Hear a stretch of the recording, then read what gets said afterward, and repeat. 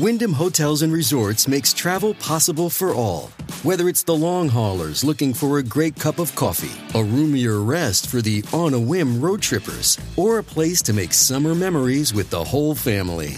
No matter who you are, where you're going, or why, with 24 trusted brands to choose from like La Quinta, Days Inn, and Super 8, your Wyndham is waiting. Get the lowest price at WyndhamHotels.com. Restrictions apply. Visit website for more details. Welcome to Done and Done. I'm Alicia, your hostess on this podcast journey, all things Dominic Dunn, where nothing is linear and everything is connected. And oh my, it is a double dip this week into Done and Done episodes. I am thrilled that you are with us today. Thanks so much for joining. Today I am using the Taylor Swift song, The Lucky One, as a theme for our story about Judith Campbell Exner. The Lucky One is quite in contrast against Mirrorball, what I think of when I think about Marilyn. Just like Judith Campbell Exner is quite a contrast against Marilyn. These two women were both very ill-used by men in many different ways. But Judith Campbell Exner got out, and just in time, too. Judith's story is largely not told, or at least in the way I think it should be. You might hear her name and some not great things come to mind that get ballied about when it comes to Judith. She's a mafia doll, she's a political mistress, she's a sex worker, all largely untrue.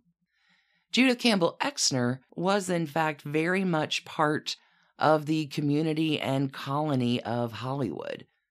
This is before her time, though, as a 1960s topic of hot gossip.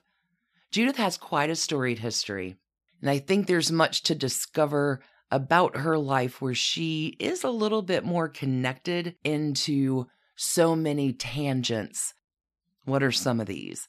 Judith's parents hung out with Bob Hope and his wife. The second boy that Judith ever dated was Robert Wagner. Her first husband co-starred with Elvis in Love Me Tender.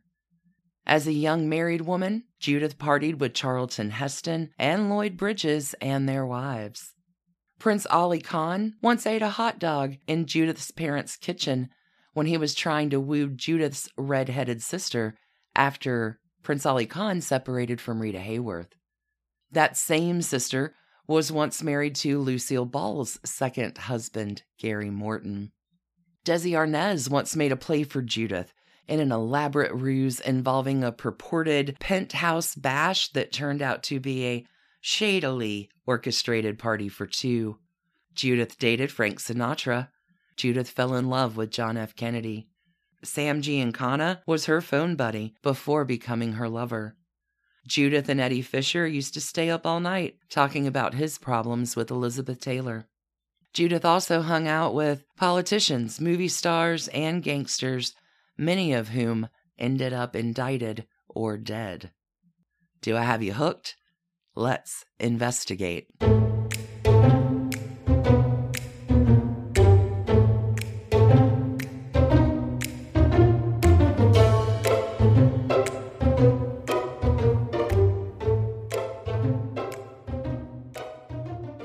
Holy cats, investigators. Judith Campbell Exner's story is really amazing. This one is long and detailed. Settle on in if you are in the mood for a good yarn. This episode, with many thanks, is possible by the tremendous ability of our friend Melanie Z, sending Melanie an enormous thanks for the stellar dissection that she did in word form and research and story for Judith Campbell Exner. Thank you, Melanie. Your talents are amazing. I can't wait to tell you about Judith Campbell. Judith Campbell Exner was, if you really want to think about it, the Forrest Gump of the early 1960s.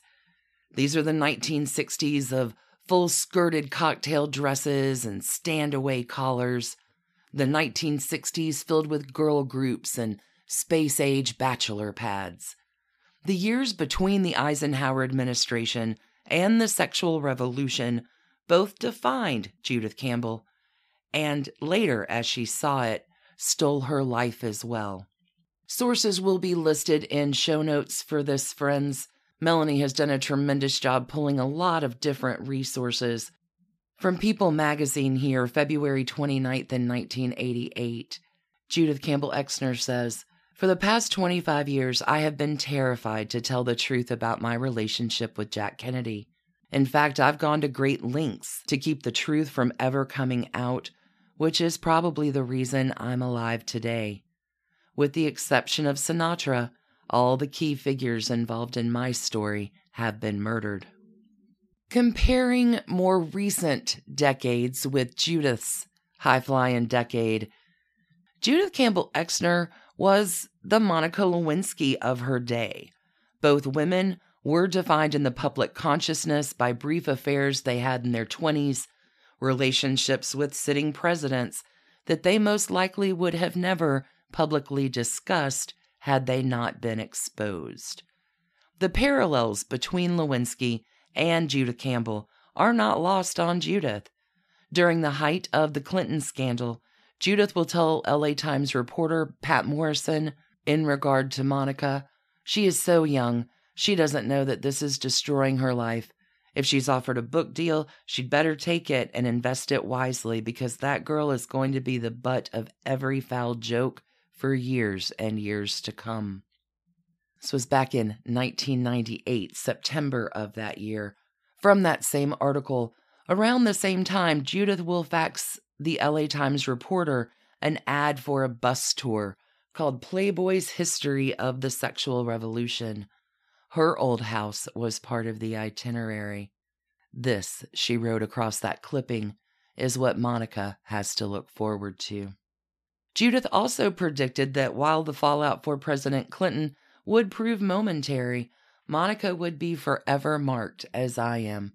She will forever be used by the Republicans and the Democrats, as I am and as I was.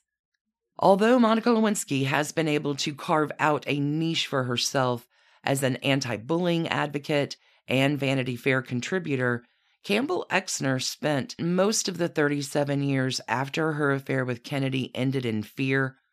Judith was dismissed by many as a drab footnote to the high-handed legacy of John F. Kennedy.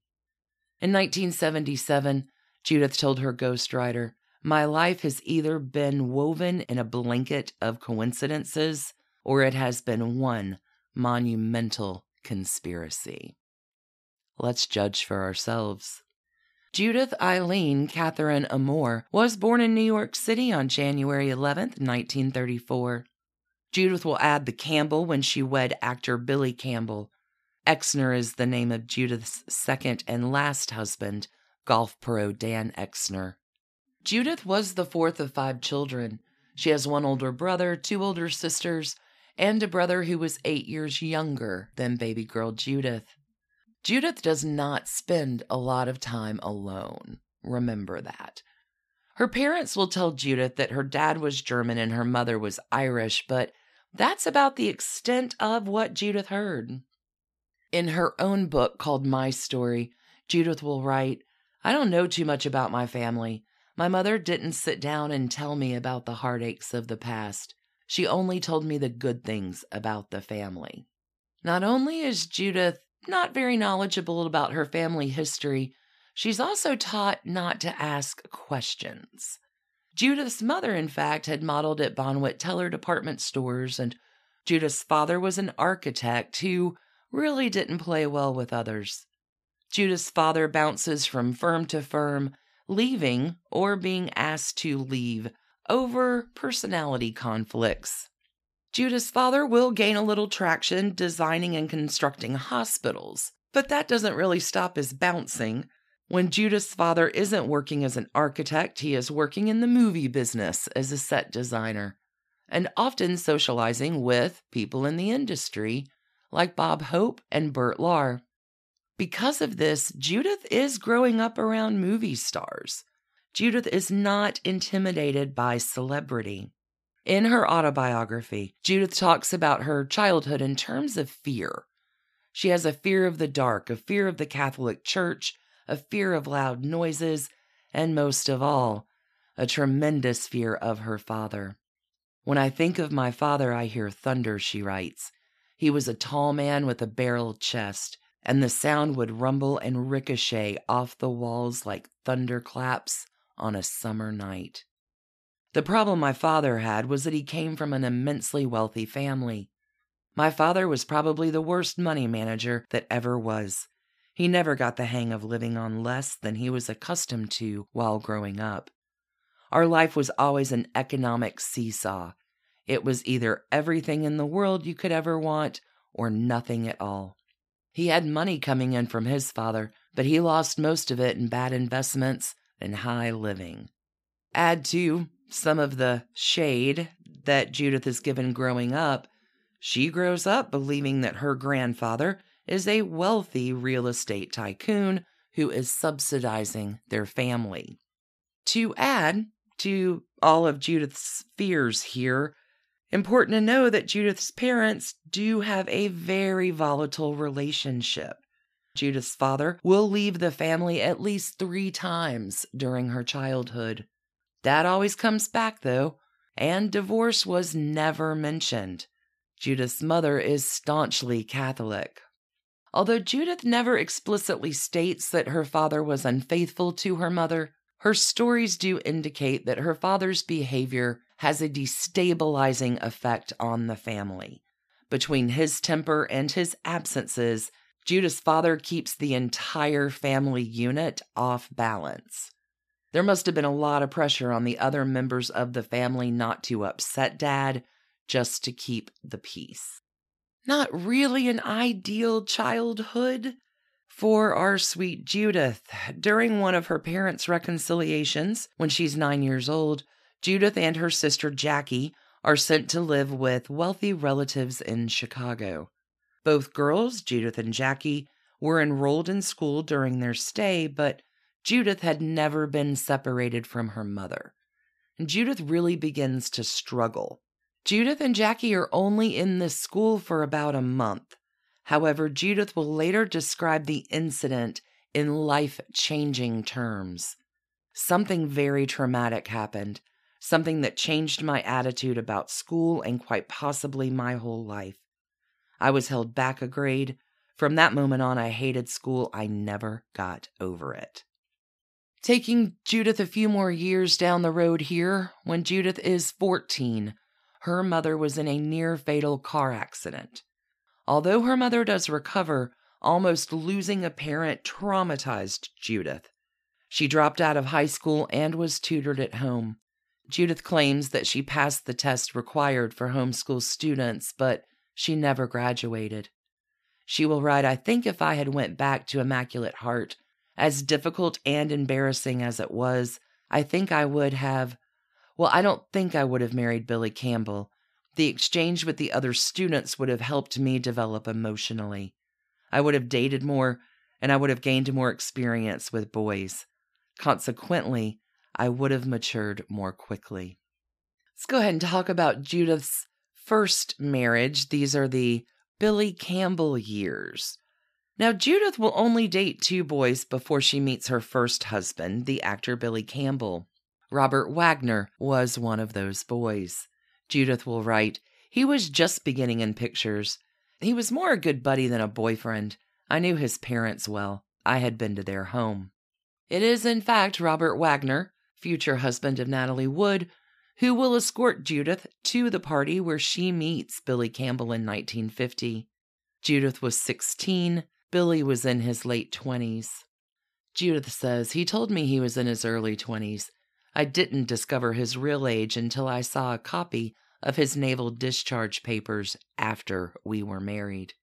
Judith and Billy will date for 2 years before getting married in 1952.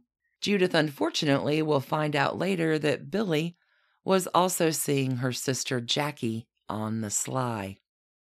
Judith's parents are not thrilled.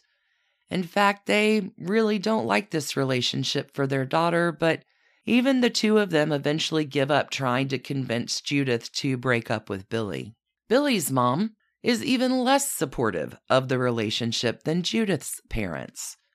The first time Billy takes Judith home to New Jersey to visit his parents, Billy's mother takes an overdose of sleeping pills and will blame Judith for that overdose. Judith writes, "Sometimes I think I married Billy to get away from home. Because of the imperious strength of my father, I interpreted Billy's weakness as gentleness. I think I was impressed that he was impressed with himself. I thought it showed a certain amount of confidence." At this point in her life, investigators remember Judith's confidence has taken quite a serious hit when she was held back in school.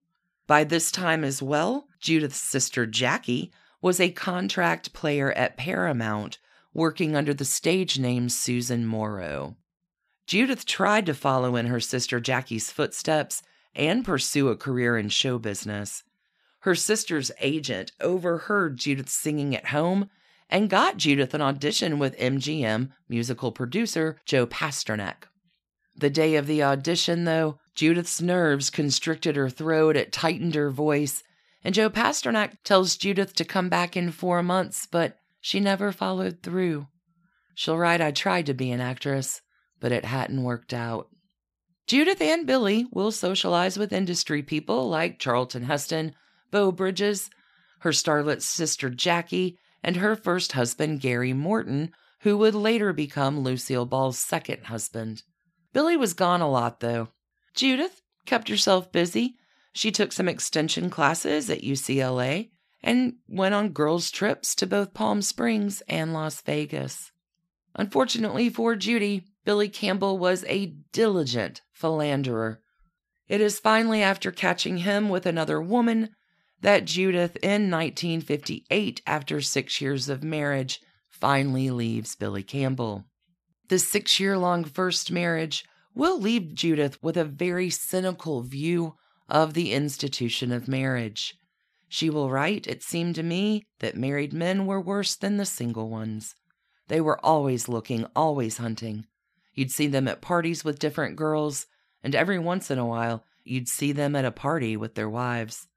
As far as I was concerned, I'd made up my mind that if I got married again, I'd have to accept that my husband would cheat." 1958, friends. Judith had been with Billy Campbell since she was 16 years old, so she basically missed the end of her teens and her early 20s. After her divorce, Judith will move in with her sister Jackie and begin dating. Judith gets alimony from Billy Campbell for 2 years, then a lump sum payment of $6,000. Judith says, "I didn't want his money. Besides, I didn't need his money. Through my father, I was getting money from Grandpa Moore. At least that's what my father told me, but I've often thought that it came from him and my mother. For many years, my father claimed me as a dependent and provided quite handsomely for my well-being."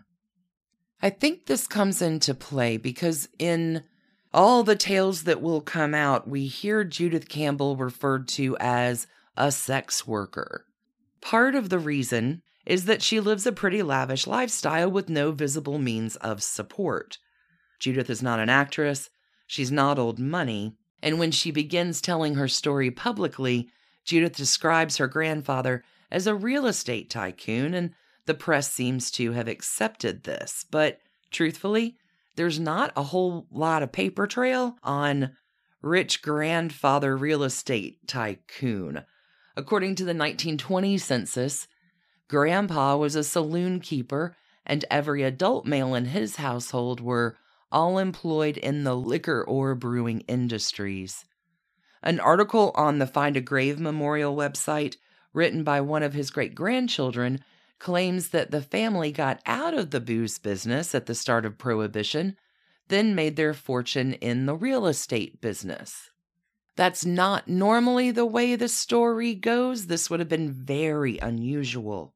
What we do know is that Judith's family were working class when booze was legal, and then became, in Judith's words here, immensely wealthy during Prohibition. It is possible they could have made their money in real estate, but if that was the case, you'd think there'd be more of a paper trail. You'd also think that if Grandpa was so big in the real estate game, he could have set his architect son up in business rather than having Judith's father bounce around from firm to firm to firm for years. We also have the curious case of Judith's uncle, Armand, but more on that later. Soon after her divorce, Judith will fall into a relationship with the singer Tony Travis. Judith will eventually move in with him. She says they would have been married, but Tony was as prolific of a cheater as Billy Campbell. Judith will break up with Tony Travis, move back in with her sister Jackie, and then one night a guy comes up to her at a party and tells Judith that Frank Sinatra wants to meet her. It is November 1959 when Frank Sinatra asks Judith out to dinner in Hawaii. Sinatra was there on vacation with Peter Lawford, Peter Lawford's wife Patricia Kennedy, and a bunch of other friends, including Al Hart, who was a known associate of Chicago mobster Joseph Fusco. After Sinatra assured Judith that she'd have her own room, Judith hopped right on a plane to Honolulu. I want you to remember this from November 1959 on. As soon as Judith Campbell agrees to go out with Frank Sinatra, she will suddenly find herself surrounded by the Kennedys, mobsters, well-heeled associates like Al Hart, who will later head the City National Bank of Beverly Hills. This is November 1959. Jack is about to announce his run. Peter and Patricia are the West Coast headquarters. Timing here means something. During this trip, Frank Sinatra and Judith will begin a sexual relationship that they will continue back on the mainland. But it is Frank Sinatra's Jekyll and Hyde personality which will soon kill the romance. It turns out the final straw for Judith was Frank Sinatra ambushing her with a threesome that she did not provide any consent for. Of Frank Sinatra, Judith says, once he gets someone under his thumb, it's never ending. He will just mistreat that person whenever it suits them, whenever he gets in one of his black moods and needs to abuse something or someone. Would also like you to know that on this same trip in November of 1959 that Peter Lawford made a play for Judith right under the nose of his wife Patricia. Judith later suspected that Peter Lawford had bad-mouthed her to Sinatra, writing, "I don't have an ounce of respect for Pete Lawford. I think he's an ass. He makes the best flunky in the world because it's important to Pete to be with important people. He'll sacrifice himself, take a tremendous amount of punishment just to be there with Frank." After one of Sinatra's temper tantrums, Frank said he wanted to make it up to Judith.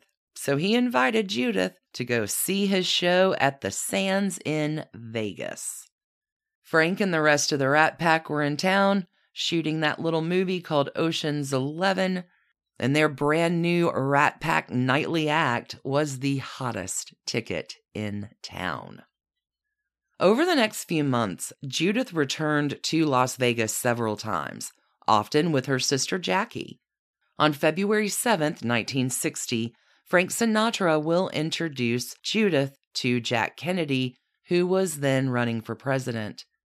Judith at this time will also meet Jack's brother Teddy. Teddy Kennedy will make a play for Judith Campbell that night, which she politely declines. The next day, John Kennedy will invite Judith to lunch.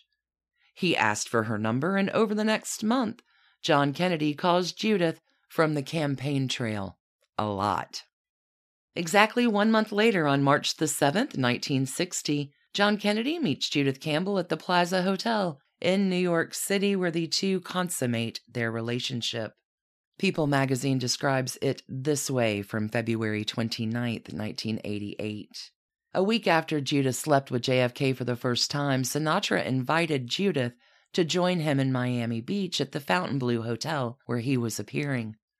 There, Frank introduced her to his mobster friends, Joe Fischetti and Sam Giancana, whom Sinatra called Sam Flood.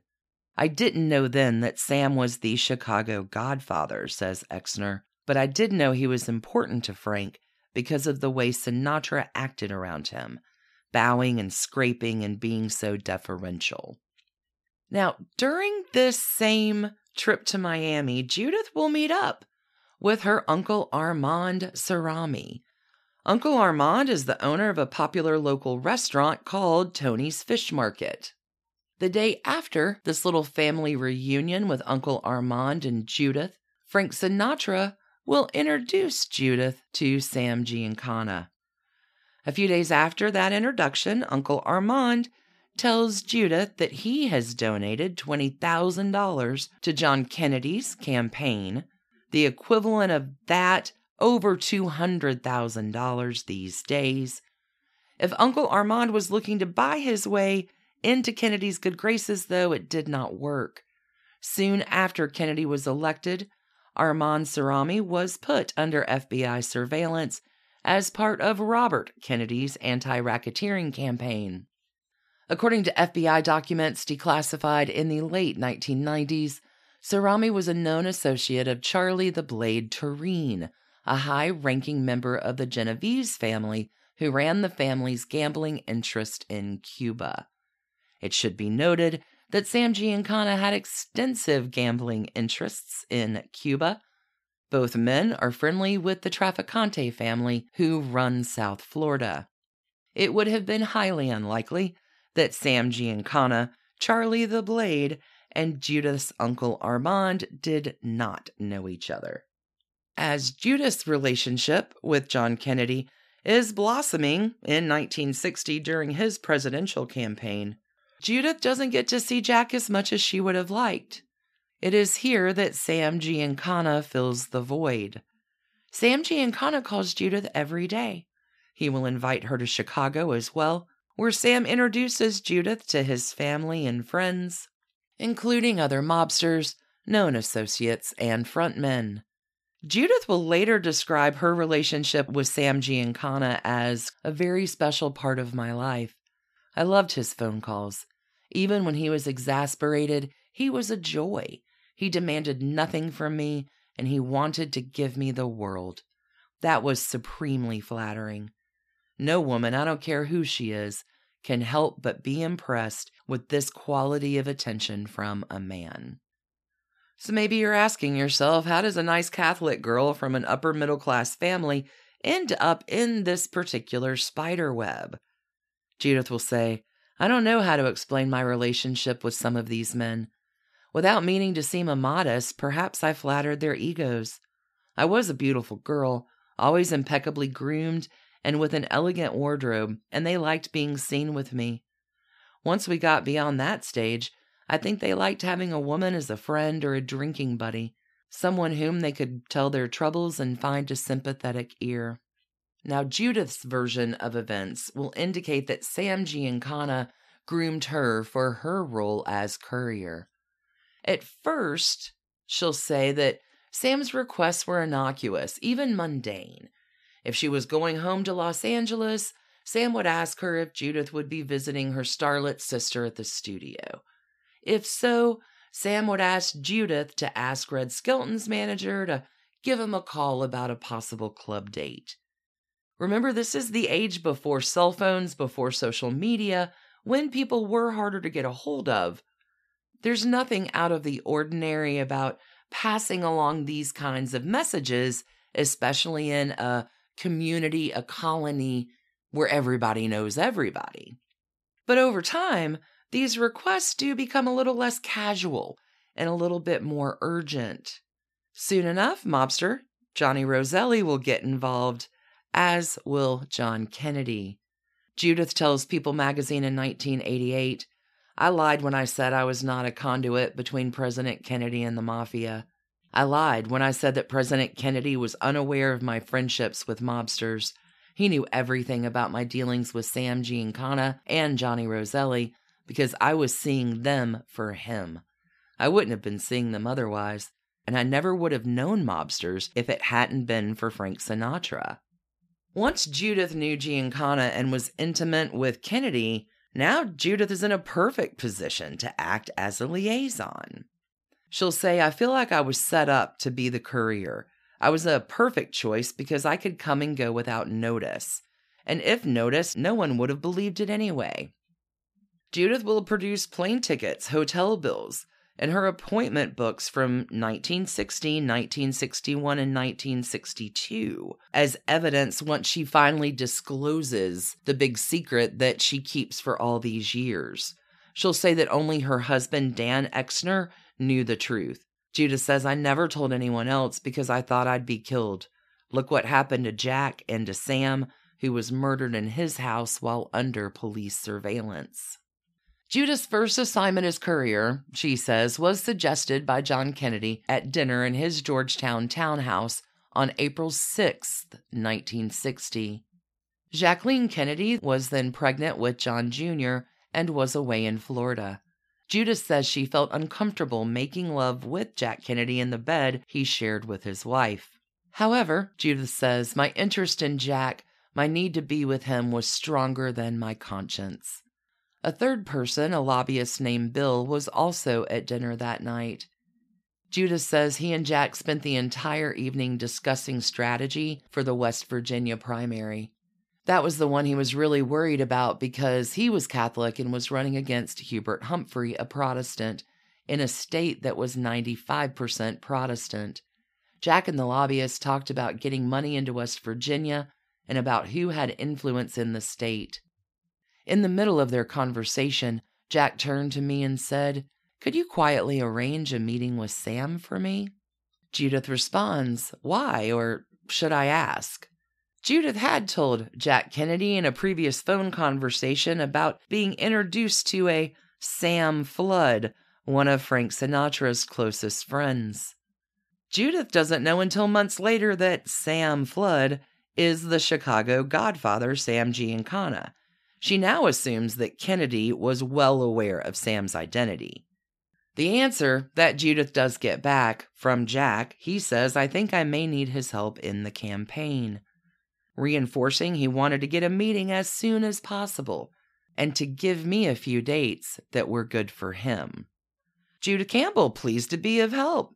Judith calls Giancana the next morning and says she'd like to talk to him in Chicago. Judith says, "I arrived at 8:30 a.m. on April 8th and talked to Sam at a Chicago club. I told Sam that Jack wanted to meet with him because he needed his help in the campaign. Sam agreed to the meeting and we set a date for 4 days later at the Fontainebleau in Miami Beach. I called Jack to tell him, and then I flew to Miami because Kennedy wanted me to be there. Jack Kennedy will meet with Sam Giancana at the Fontainebleau Hotel on April the 12th, 1960. Judith says, "I was not present, but Jack came to my suite afterward, and I asked him about how the meeting had gone. He seemed very happy about it and thanked me for making the arrangements. He then stayed with me for an hour or so, and we talked about the campaign. Jack told me that if he didn't get the nomination in July, he and his wife would get a divorce. He didn't say he was leaving her for me or for any other woman, or that Jackie was leaving him for any other man. He simply said that their marriage was unhappy and the divorce was a mutual decision between them." As Kennedy was leaving, he handed Judith an envelope, telling her not to open it until he had gone. Inside, Judith found 2 $1,000 bills. Jack said he wanted to pay for the new mink coat that I had worn to his house in Georgetown. Or if I wouldn't let him do that, then he wanted me to buy something special. Judith will keep the cash and later deposit it into her checking account. It does appear that that first meeting between John Kennedy and Sam Giancana is about the West Virginia primary. FBI wiretaps at the time show large mafia donations to the state campaign in West Virginia that were apparently dispersed by no less than Frank Sinatra. This under-the-table money was used to make payoffs to key election officials. Sam Giancana will dispatch Paul D'Amato, known as Skinny, who owned the famed 500 Club in Atlantic City. Skinny heads out to West Virginia to use his influence with the sheriffs who gambled in the illegal gaming rooms of Greenbrier County. These men controlled the state's political machine, and many of them had been customers at Skinny's club. Few of them owed Skinny some money, and others were just more than happy to do him a solid. This favor was rewarded from a cash supply of more than $50,000.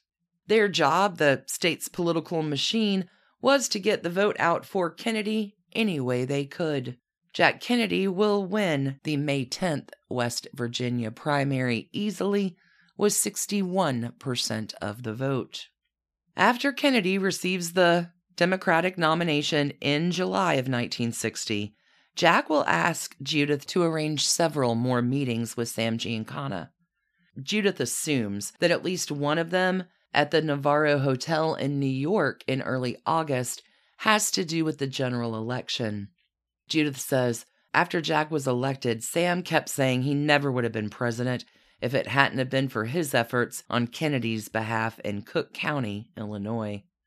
An overwhelming turnout for Jack Kennedy in Cook County enables Jack to carry Illinois in the election by a slim 8,858 votes. In the early months of the Kennedy administration, Jack has little time for Judith. During this period, the presence of a communist regime in nearby Cuba was becoming quite a large political issue. On April the 17th, 1961, the CIA backs an attempt by Cuban nationalists to oust Castro. The failure of the infamous Bay of Pigs invasion was a major embarrassment for the Kennedy administration, and the president will tell the nation he accepted sole blame for the Cuban fiasco. It is a few days after the bungled invasion, Jack Kennedy will call Judith in California and ask her to fly to Las Vegas to pick up an envelope from Johnny Roselli, which Judith was, to deliver to Sam Giancana in Chicago. Once there, Judith arranged a meeting between the president and the mafia boss. This meeting takes place in her suite at the Ambassador East on April the 28th. Judith remembers, it was a short meeting early in the evening. Sam arrived first and then Jack, who put his arms around me and said, "I'm sorry I can't stay and see you for the evening." He was in town to address a Democratic Party dinner. He then went over and shook Sam's hand. Sam said hello. He called him Jack, not Mr. President. I asked them if they would like me to leave. Jack said, "No, I'd rather you didn't." I guess he didn't want me to be seen leaving the room. To give them privacy, I then went into the bathroom, sat on the edge of the tub, and waited until they were finished. The following day, April the 29th, at Kennedy's request, Judith will fly to Florida, where she will have drinks with Sam Giancana and Johnny Roselli, who were both there for a meeting. At this time, Judith will pick up another envelope from Roselli and Giancana, returning to Washington, D.C. on May the 4th. Upon her arrival back in Washington, Judith then calls the White House, asks for Evelyn Lincoln, John Kennedy's private secretary. Evelyn Lincoln puts Judith right through to the president. Judith will say, "We were scheduled to have lunch at the White House on Saturday, May the 6th, but he said the envelope could not wait, so I took it to him late Friday afternoon. I took a taxi to the West entrance, checked in with the guards, and was escorted to the cabinet room by a Kennedy aide." Judith says, "I gave him the envelope and he teasingly asked me if I had a nice time in Florida. 'Did you have to spend that much time down there?' he asked me. 'I was there for you, Jack.' 'How's Sam?' John Kennedy wants to know. 'Now, I don't want you to get too friendly with him,' he continues. 'Don't let him turn your head.' The next day, Judith does return to the White House for lunch. She is shown into the family quarters, where she and Dave Powers make small talk while Jack Kennedy took a swim. Over hamburgers in the family's dining room, Jack questions Judith closely about Sinatra. "How's Frank?" he asked. "What's he doing? Who's he seeing?" He loved Hollywood gossip and was insatiably curious about everything, but especially about Frank and his love life, remembers Judith. They seemed to have a genuine mutual admiration society. Frank was in awe of Jack's background and his power as president, and Jack was mesmerized by Sinatra's swinging lifestyle. After lunch, Jack escorts Judith into the master bedroom. Judith reports that she saw twin beds. Jack then led me through an alcove to another bedroom with a large double bed, and we made love. As he was showing her out, Jack gives Judith another envelope he wanted her to deliver to Sam Giancana. For days and sometimes weeks at a time that spring and summer of 1961, Judith crisscrosses the country by train and by plane and by automobiles at her own expense. Friends, carrying plain 9x12 manila envelopes across the country from Jack Kennedy to Sam Giancana, and Johnny Roselli, and all the way back around again. Judith says about the envelopes, they were sealed but not taped. There was no writing on them, no labels, no stamped addresses, nothing. They weighed about as much as a weekly magazine and felt as if they contained papers, but I don't know for sure because I never looked inside. It never occurred to me to do something like that. I always carried them in my purse so they didn't have to be checked or handled by anyone else. I never put them in a hotel safe or anything like that because I didn't want to let them out of my possession. I didn't know what they contained, but I knew that the contents were very important to Jack. Judith never questions her role about what she's being asked to do. She blindly accepts the new gig as the president's personal messenger. Judith says, I thought I was in love with Jack. He trusted me and I was doing something important for him. I was 26 years old and I didn't have any great purpose in my life. That's probably why I became so involved in doing this and did it with such gusto. I guess I felt I was doing something important. It is not until 1975, when the Senate committee report comes out, that Judith even guesses about what might have been in the envelopes. She'll say, it finally dawned on me that I was probably helping Jack orchestrate the attempted assassination of Fidel Castro with the help of the mafia. Kind of takes us through 1961, and it is by early 1962 that the relationship between Jack and Judith begins to sour. Judith says, I was very lonely a lot of the time, going with a married man. Also, I was raised a Catholic and knew that such an illicit relationship was wrong in the eyes of God. But I suppose I rationalized things because Jack had said his marriage was unhappy and divorce was a possibility. Though Judith had visited Jack Kennedy about 20 times at the White House, she now begins to resent the suggestion that she was supposed to jump every time he called her. Judith will say there were lots of little arguments. He called less and I called less. Also by this time, Judith realizes that she's being followed. In the opposite side, in another part of this developing story, don't forget that Attorney General Robert Kennedy has been leading a drive against organized crime.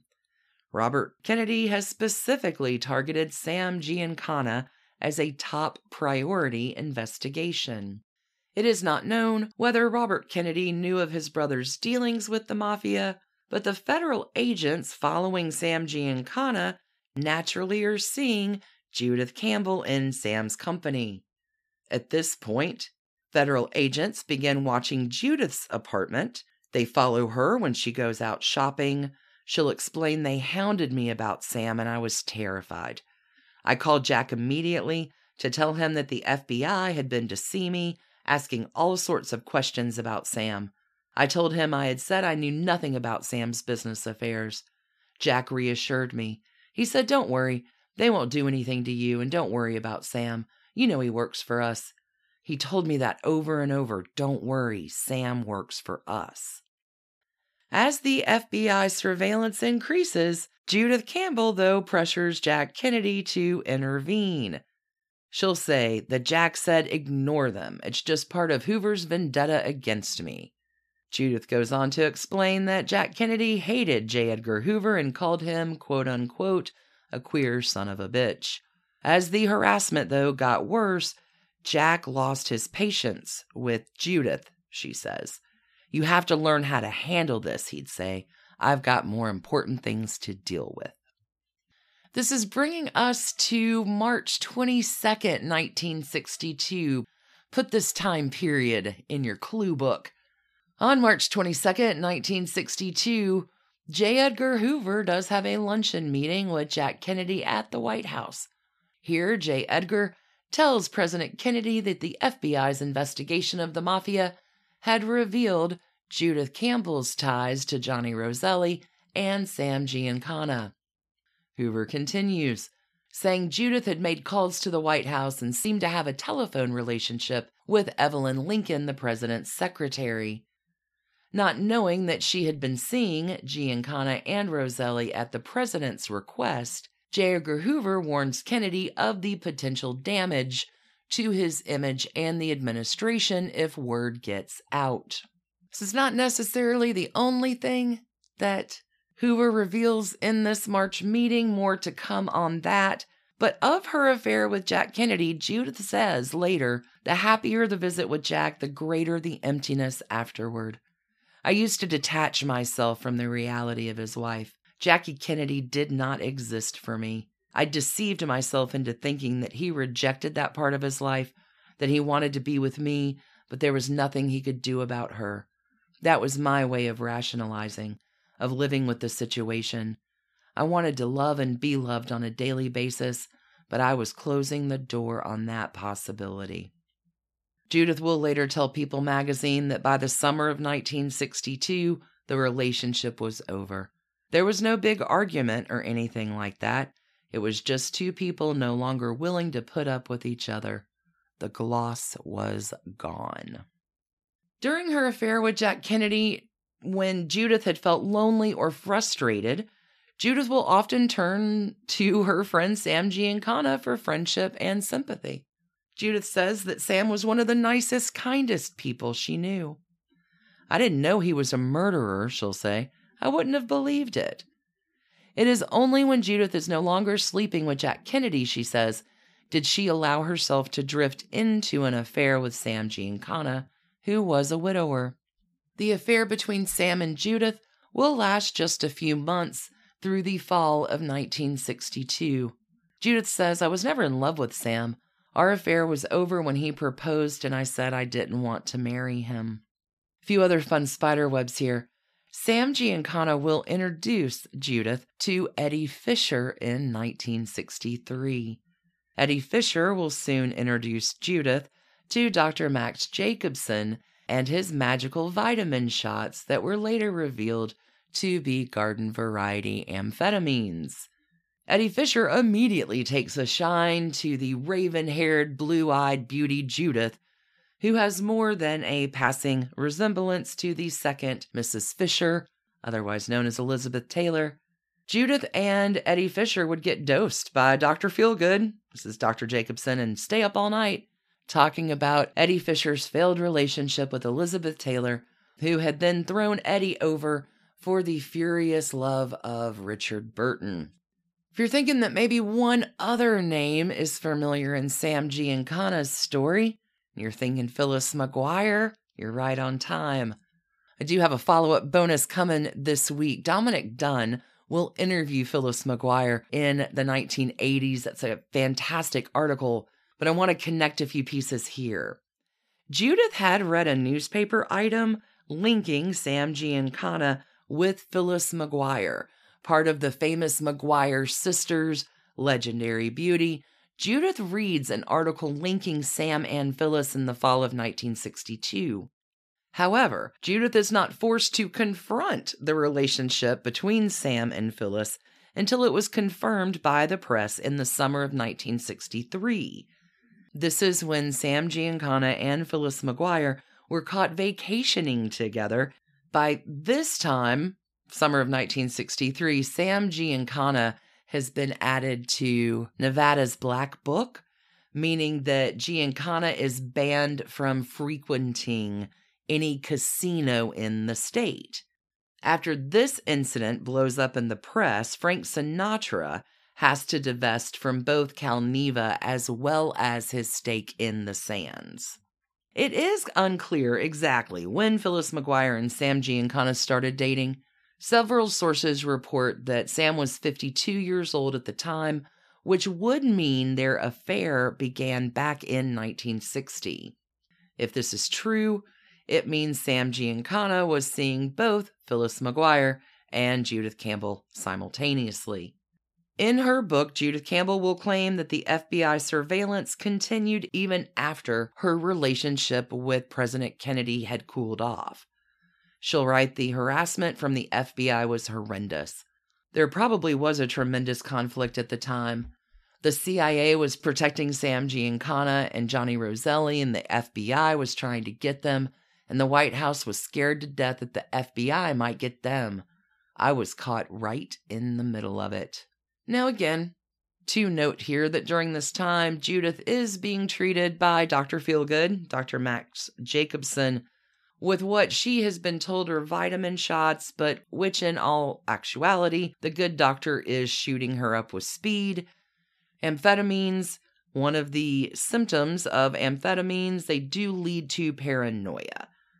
So while I have no doubt that Judith Campbell was under surveillance, it is up to contention about how oppressive it was. It may have seemed to be more oppressive to her at the time. Believe women, I'm going to go with Judith's story here. Because the day after Marilyn Monroe dies, Judith Campbell reports that her apartment had been burgled, the phone call records taken, but her jewels had been left behind. Suspicious. After John Kennedy was assassinated, November 22nd, 1963, Judith will absolutely retreat from the social circle that brought Kennedy and Judith together. Judith takes her dignity and gets the hell out, the lucky one. Judith even begins going by her middle name, Catherine. Most people call her Kate. She's no longer known as Judith. Judith will give birth to a son in 1965, never publicly identifying the father. Oppressive, being followed, terrified for her life. I can see it. Judith here makes just an incredibly hard decision. Judith will place her son with adoptive parents when he is a year old, saying later that the constant FBI surveillance motivated her into that choice. Judith will keep her son's baby photo on her bedside table for the rest of her life, right next to a loaded gun. It is fair to say that the 1970s were not a kind decade to Judith Campbell. After relinquishing custody of her son, Judith becomes her parents' primary caregiver until each of their deaths from cancer. During this time, Judith will meet golf professional Dan Exner, who was 14 years her junior. Judith and Dan wed in 1975. They will settle into a large house in Newport Beach, California, which includes both a swimming pool and a pier. Tough times, though. Bliss doesn't last for long. Just a month after Dan and Judith got married, Sam Giancana was murdered in his home just before Sam was scheduled to testify before a Senate committee. Sam Giancana was shot 7 times in the head in his Oak Park, Illinois kitchen. Sam Giancana's murder was never solved. It is 4 months after wedding Dan Exner that Judith is subpoenaed by that same Senate committee. Judith tells people that days after Sam was murdered, Johnny Roselli testified before the Senate committee about the CIA attempts on Castro, including Giancana's role. A year later, Johnny Roselli's body was found in a 55-gallon oil drum, weighted with heavy chains, floating in Dumfoundling Bay near Miami. Judith will later admit that she lied to the Senate committee, saying, "I lied before to protect myself. If I had told the truth, I'd have been killed. I kept my secret out of fear." The Senate committee will promise Judith anonymity. The Senate committee lied. Judith will tell the LA Times in 2013, "People who loved Jack felt that if they could degrade me, then he was just a bad boy. On the other side, his critics felt they could destroy Jack by destroying me and making me as bad as possible." The fallout from the leaked testimony of Judith was brutal. Sally Quinn will write in a 1977 article for the Washington Post that Judith Campbell Exner now was, quote, labeled an opportunist, exploiting her relationships, a crass materialist. Her sister refuses to see her, or let her see her nieces and nephews. Her husband's ex-wife refuses to let them see his daughter Sarah anymore. Many of her friends have dropped her. Even stores she used to patronize have declared her persona non grata. Judith will write in her book, My Story, I'm being called every name in the book. Maybe if I was a different kind of person, if I had a different kind of mother and father, I'd be able to shrug my shoulders at some of the things that are being said about me. I can't. That kind of thing is too important to me. There's too much respect wound up in them. It was not just a matter of two people meeting and going to bed together. It was not a fling, but that's the light it's being put in. That isn't me. I didn't live that way. I'm no angel. I didn't have a great many affairs, but yes, I was single for many, many years. And I also went with a couple people who were nobodies. And yes, I had affairs. I don't paint myself as an angel, but neither am I a whore, and neither am I a conspirator. In 1977, Judith will publish her autobiography called My Story. The New York Times critic argues that the evidence that Judith Campbell Exner offers, addresses, telephone numbers, descriptions of the White House decor, quote, makes the defensive protestations of the keepers of the Kennedy flame somewhat dubious. The 70s will continue to be tough for Judith. In 1978, Judith found what turned out to be a malignant lump in her breast and undergoes a mastectomy. The following year, in 1979, Judith's husband was diagnosed with a brain tumor. Doctors were able to successfully remove the tumor, though, but not before it had destroyed Dan Exner's pituitary gland, which leads to chronic health problems, rendering Dan unable to work. In 1985, Judith and her husband Dan Exner separate. It is the strain of public scrutiny, their respective health problems, and the loss of several family members that ultimately proved too much for the couple to bear. In 1988, Judith says, although we are no longer together, we speak on the phone several times a week and are not yet seeking a divorce. I will always love Dan. He was the best part of my life. Judith was diagnosed with terminal cancer. In 1988, Judith will tell People magazine, now that I'm dying and nothing more can happen to me, I want to be completely honest. I don't think I should have to die with the secret of what I did for Jack Kennedy or what he did with the power of his presidency. I feel that I am finally free of the past. Although Judith will describe herself as free, she doesn't exactly live that way. She'll spend the remaining years of her life in virtual seclusion in Southern California. Something nice here, though, that same year that People magazine did the cover story on Judith, this was 1988, her biological son that she gave up for adoption did come looking for her. After they reconnected, they spoke on the phone almost every night, and he will write of his birth mother, she cared enough to give me the chance at what I have now. I love her for the decision that she made. Judith Campbell Exner dies in 1999. Her friends and family scatter her ashes into the ocean off Newport Beach. In the years before her death, Judith will reveal more and more of her story. Critics on both sides of the aisle have argued that her later revelations, including conceiving a child with John Kennedy, then terminating that pregnancy, render her unreliable. Judith Campbell has been dismissed as unstable and paranoid. But I find her story fairly credible. She doesn't recount history so much as she adds to her previous narrative, holding back less and less as time goes on. Even those who claim to believe Judith's story describe her in condescending terms. Sally Quinn will write, again, this is June 1977 in the Washington Post, there's no question that Judith Exner is hardly a genius. Her book is written with a near childlike simplicity, except for those parts which seem to be written by her writer, veteran journalist Ovid Demarest. I agree here that I don't find Judith unintelligent. I do get the sense, honestly, like Marilyn Monroe in a lot of ways, that she is trusting, she is eager to please, It's possible that Judith didn't recognize when people like Frank Sinatra and Sam Giancana and John Kennedy were working all the angles because Judith wouldn't see. Judith doesn't have a sordid agenda, and I think sordid agendas of others probably were not on her radar. If she was the opportunist that her detractors made her out to be, Judith probably wouldn't have kept her mouth shut for decades. Perhaps the only reason she did tell her story at all was that the Senate committee leaked her testimony. Maybe she didn't want her family to, in fact, think she was a sex worker. Judith will tell Liz Smith in the 1990s, "I was 26 and in love. Was I supposed to have more judgment than the President of the United States?"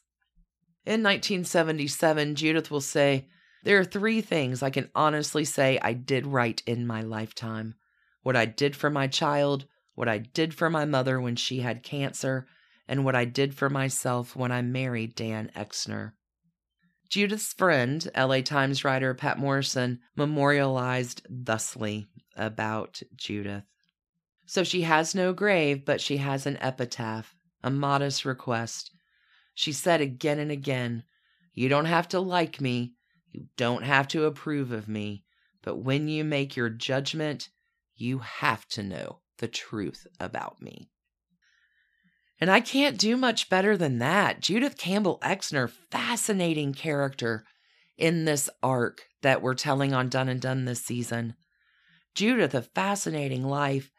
Honestly, good on her for getting out of the fray. Although I would not call her life extraordinarily lucky, our dear Marilyn was not so lucky. She was not able to escape the fray. We will be coming back with the continuation of Marilyn's arc on our next Done Day.